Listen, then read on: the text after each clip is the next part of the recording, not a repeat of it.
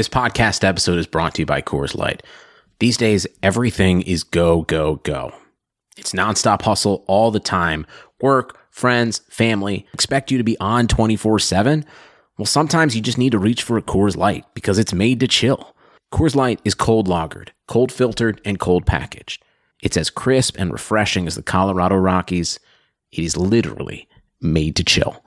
Coors Light is the one I choose when I need to unwind. So when you want to hit reset, reach for the beer that's made to chill. Get Coors Light in the new look delivered straight to your door with Drizzly or Instacart. Celebrate responsibly. Coors Brewing Company, Golden, Colorado.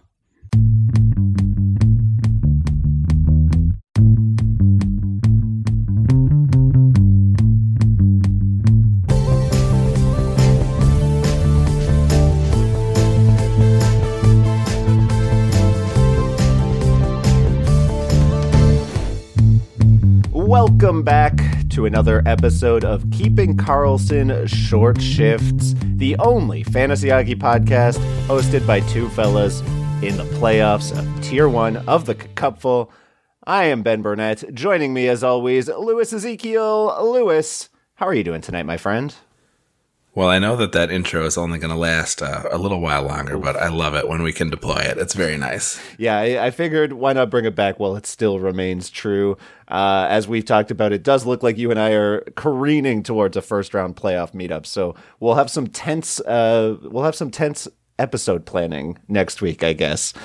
Louis, let's hop right into the show here. We are going to go right into the headlines. And of course, it is trade season in the NHL. The trade deadline is set for Monday. So we'll probably have a few more trades to discuss for our next show on Tuesday. But today we, of course, have to lead off with the big blockbuster in New York.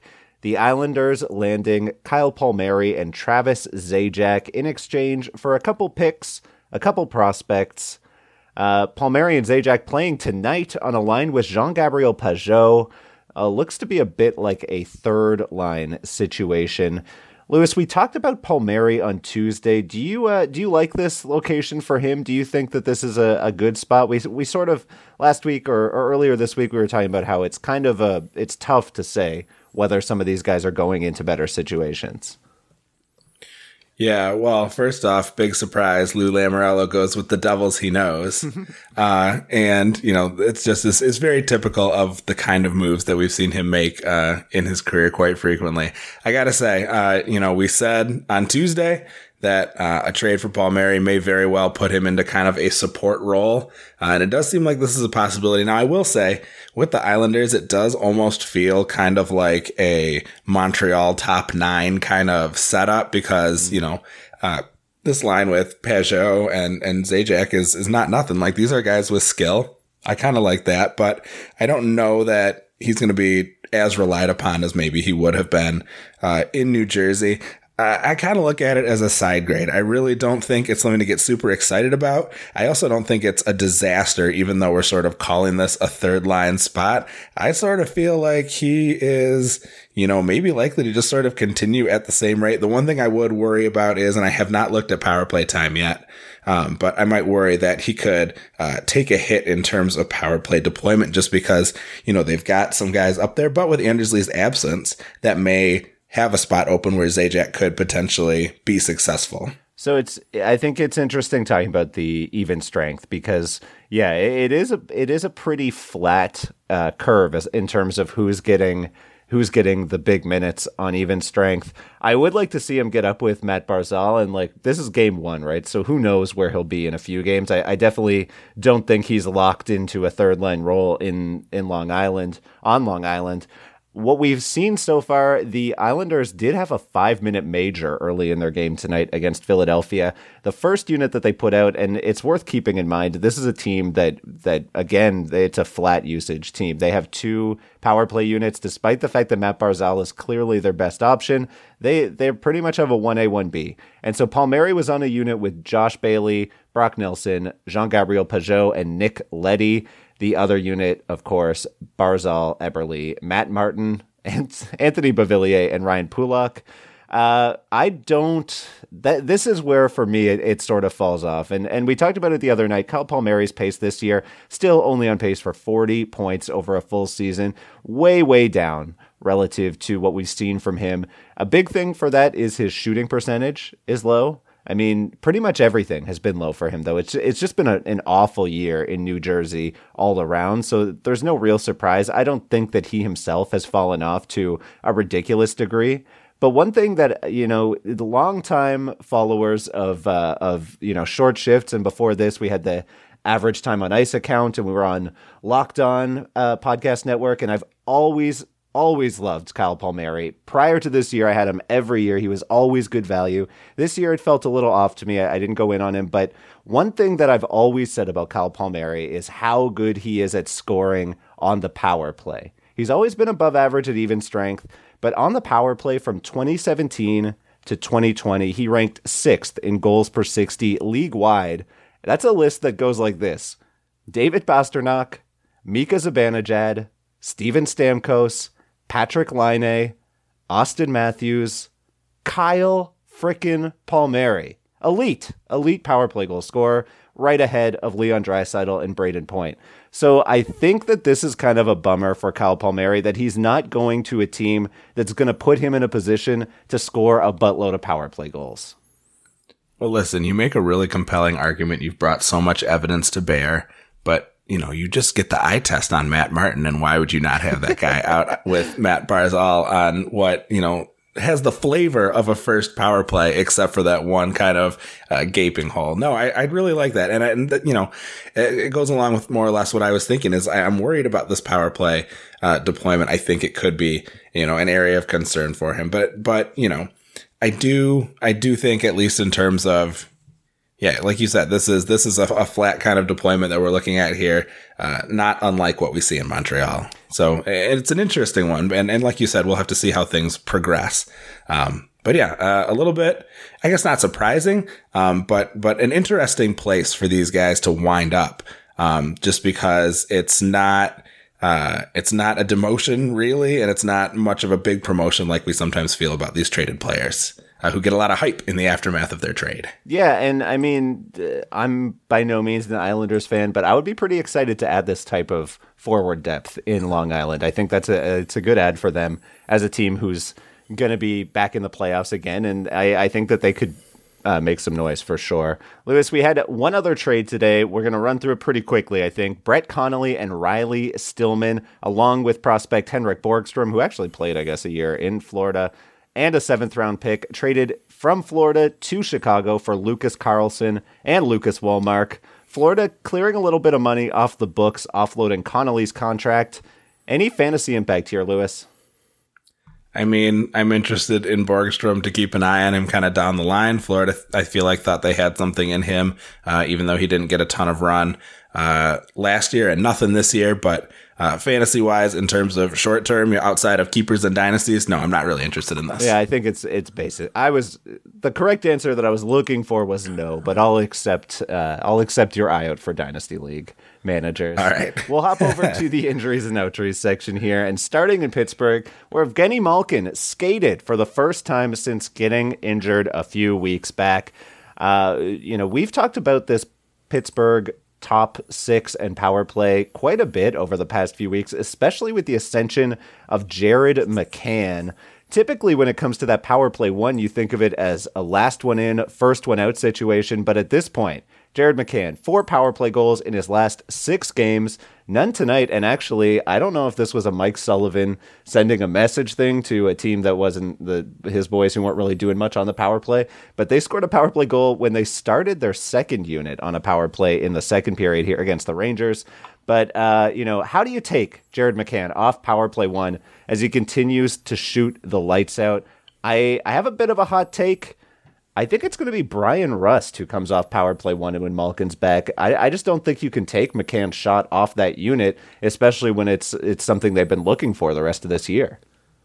So I had a feeling this is what your hot take was going to be, because I had gotten the sense in some messages you had sent me, I think last weekend, where you were starting to sort of feel this way. First of all, let's, focusing on the Malkin bit for a minute, anyone who was able to pick him up at a discount around your league's trade deadline, this is great news for you if it means that he is not going to be out through the fantasy playoffs.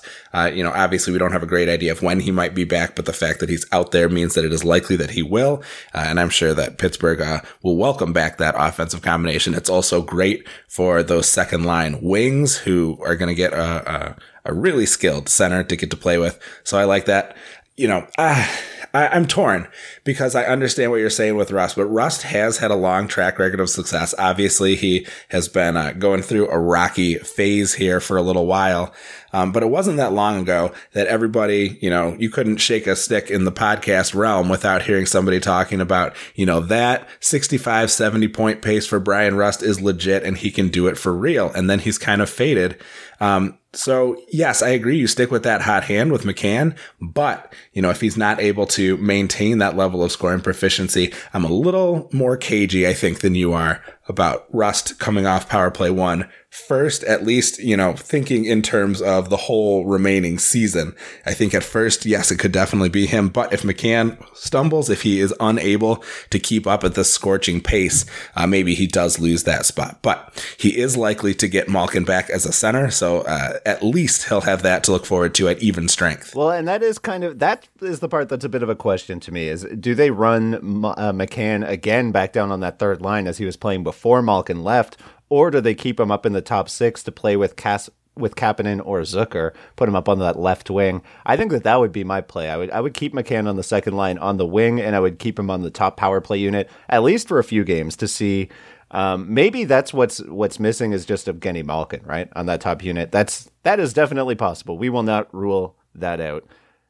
Coming up, we'll talk about a couple of injuries in the North Division. You're listening to Short Shifts. The economy is made up of real people doing real stuff, and it affects everything. Which you obviously know since you're a real person doing real stuff. Marketplace is here to help you get smart about everything beyond the what of the day's business and economic news. We dig into the how and the why with the real people driving our economy. From big tech and interest rates to small businesses and what's happening at the Fed. Marketplace breaks it all down so you don't have to. Listen to Marketplace wherever you get your podcasts. Welcome back to Short Shifts. Lewis, we have a couple of injuries left to get to. We are going to start in Montreal, where Carey Price is out longer, at least till next week, said Coach Ducharme today. Jake Allen gets his second straight start tonight, which is a bit of a bummer to me. I mentioned I was looking forward to seeing some Caden Primo action. No such luck. Jake Allen struggling tonight, 14 of 17 against the Jets. So far, they're down 3-2 late in the third. Still some time for a bit of a comeback here. He had a great start last night. Is it possible, Lewis, and I wrote this question down before I saw Jake Allen's stat line tonight, is it possible that Jake Allen could be what Jack Campbell has become for fantasy managers in Toronto if Carey Price's injury lingers? Well, you make that question easy to answer because I think it's simple to say no. Wow. Simply because Jack Allen? Just simply because the bar is so high. I mean, Jack Campbell just set a record for the Maple Leafs for most wins in a row, right? And I don't think we can expect Allen to do that, especially, say what you will about Montreal and Toronto, but I think that Toronto is a team that is going to give you the goal support to protect you, even if things are looking a little grim on your end. And obviously things have not looked grim on Campbell's end because he's been outstanding. So yeah, no, I don't think Allen is going to be a Jack Campbell. But, if Montreal, sees the need, we know that Price, is out for a while longer. We don't really know what exactly that means. And I think this could be a really good opportunity for him, struggling on the back-to-back. Well, so it goes. But, I think having him available to make some of these starts, this is why they picked Allen up in the offseason, is to fill in this sort of way and to spell Carey Price in a way that they really haven't been able to do throughout his career, and hopefully to help him, avoid injury. Obviously, that didn't happen, but this was not an overwork issue. This was getting hit by a puck in a bad spot. So I do think Allen is interesting, and I think he could be, a 2 tiers down version of what Jack Campbell has been able to do in Toronto. I would certainly be casting an eye at him. I think he's an interesting play. But, there are some other goalies out there who I think are in the same, area in terms of being appealing. Whereas Campbell, was someone who on the waiver wire is suddenly winning you weeks. And I don't see Allen doing that for you. Interesting. So I think I would have said, if you asked me this, if you'd asked me this, my answer would be, if I found out that Carey Price was week to week, I would say maybe. Mainly because I don't believe that Jack Campbell is quite as, obviously he's not going to win 10 out of every 10 starts. I guess statistically it seems like maybe that's how could I say that? But, Jake Allen, though, very talented. You could see him getting that, ending up in a situation where he's facing a lot of pucks and getting volume. They're obviously not trusting in Caden Primo yet, so if you do have Jake Allen and Carey Price's injury lingers, then you could be getting a workhorse in Montreal, which would be very interesting to me. We've seen that Jack Campbell at least cannot be that workhorse starter this season, where he's been dealing with some load management issues. So that's where things for Jake Allen seem a little bit rosier to me. Let's go over to Edmonton next, where we don't have a lot of details on this injury, but Ryan Nugent-Hopkins held out suddenly right before game time, of course leading to a ton of speculation that he was going to be traded, which does not seem very likely. However, what this made us talk about, Lewis, is a good opportunity to point out that these Edmonton Oilers appear to have a brutal playoff schedule coming up. If you are in a league where playoffs start next week on April the 12th, then what we've most recently heard from the NHL about the Vancouver Canucks is that they are likely not going to be back until the end of next week. If you look at the Edmonton Oilers schedule, their first 2 games of the week, Monday and Wednesday, against Vancouver next week. So you will not be getting those games. Their next game is Saturday in Winnipeg. They have now, if this bears out, if both Vancouver games are canceled next week, the Edmonton Oilers have just 1 game on the schedule next week and only 2 the following week versus Montreal, again Monday, Wednesday, nothing through the full weekend. So if you are depending on Edmonton Oilers, you may have just 4 games between this weekend and the 25th of April. Lewis, I have to be honest with you, I am a little bit nervous here. After the trade deadline, I have a lot of Oilers across my leagues.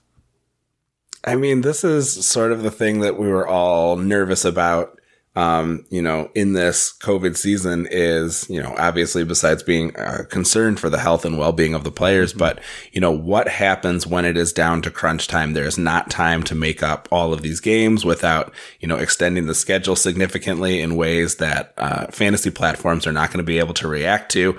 This is kind of the worst case scenario. And it's tough because a lot of teams, this isn't the Red Wings getting screwed. This is, teams that had McDavid and Draisaitl and were counting on them to, drive them through the playoffs the same way they probably have them, doing very well in their league matchups. This is very hard to take. I hope any of you out there listening to this who have these guys, maybe you earned yourself a bye with the outstanding play of McDavid, Draisaitl, Barrie to a lesser extent. Because it's going to be tough. Now, I will say, I bet that Saturday game, we just see some bonkers gonzo scoring from McDavid and Draisaitl. I don't have any scientific basis for this. I just feel like that is how it sort of has to be. I like it.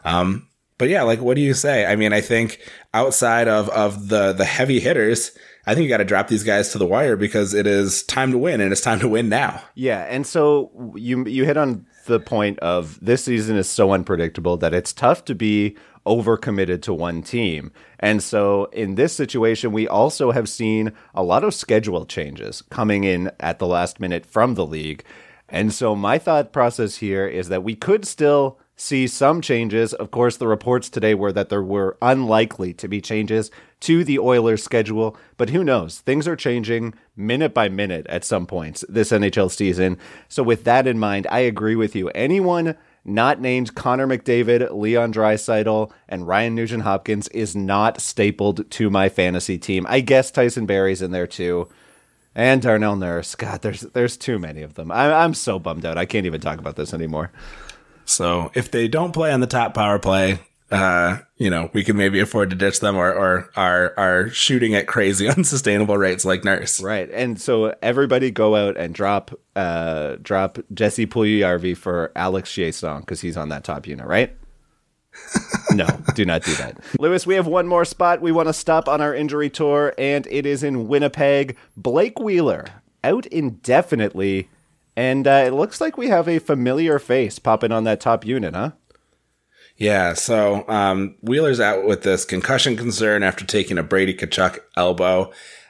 My hope is that maybe they're just being extra cautious with a star as Winnipeg is heading towards a playoff berth that they seem unlikely to relinquish. So fingers crossed, obviously, for Wheeler. In the meantime, Andrew Copp is taking Wheeler's spot next to Stastny and Dubois.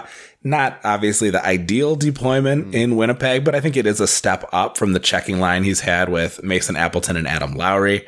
Copp has been on quite the hot streak even before getting this new line upgrade. He had 7 goals on 20 shots in the last 9 games, 4 assists and 11 hits to go along with it over that span. Now, that does include 4 goals on 4 shots in that outing versus Vancouver.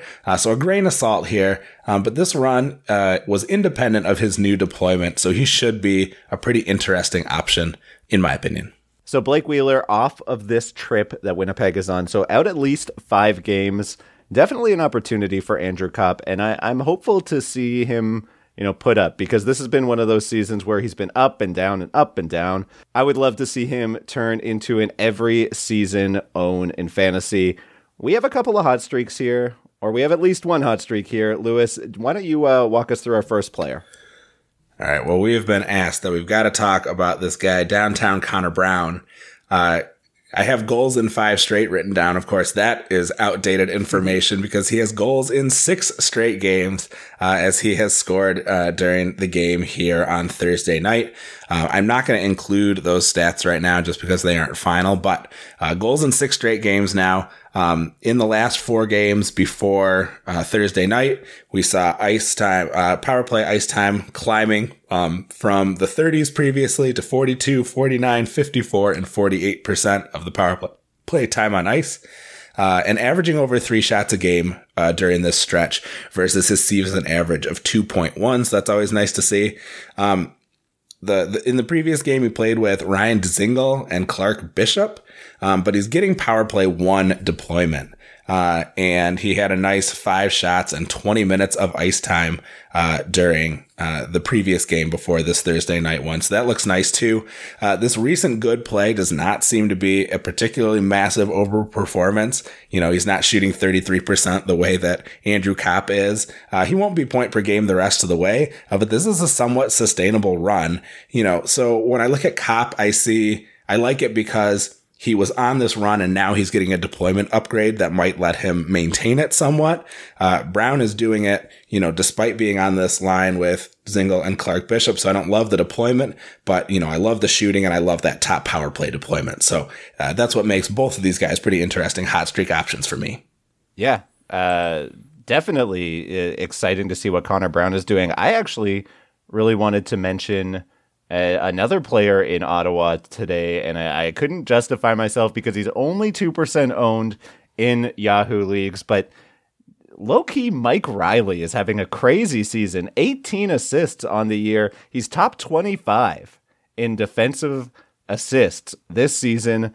Only 4 power play points. Of course, he's not going to usurp Thomas Chabot, but he's on a really nice tear right now, putting up a ton of assists over his past 7 or 8 games. I got to give a shout out to Mike Riley. There are worse streamers who are owned in almost no leagues than Mike Riley right now.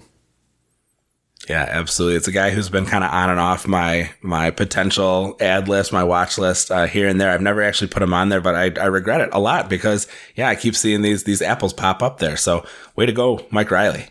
All right, Lewis, that's all the time we have for tonight. Thank you all so much for listening. Why don't you sign us out of here, Lewis? Oh, man, what a fun show. That one really flew by for me. really enjoying myself, and sad that we won't be back again until we record next Tuesday night, but we'll have so much for you then, especially post-trade deadline. So thank you all for joining us. This is the last time we'll be departing as friends, because I think one of us is going to have to eliminate the other when we see each other next week.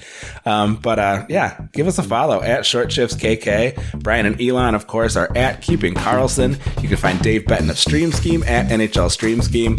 Please visit, enjoy, patronize the websites where we research our episodes: Yahoo, Frozen Tools, Natural Stat Trick, NBC Edge, and Cacupful.com. Our intro and outro music was created by Pat Roach, and until we see you next week, play smart and keep your shifts short.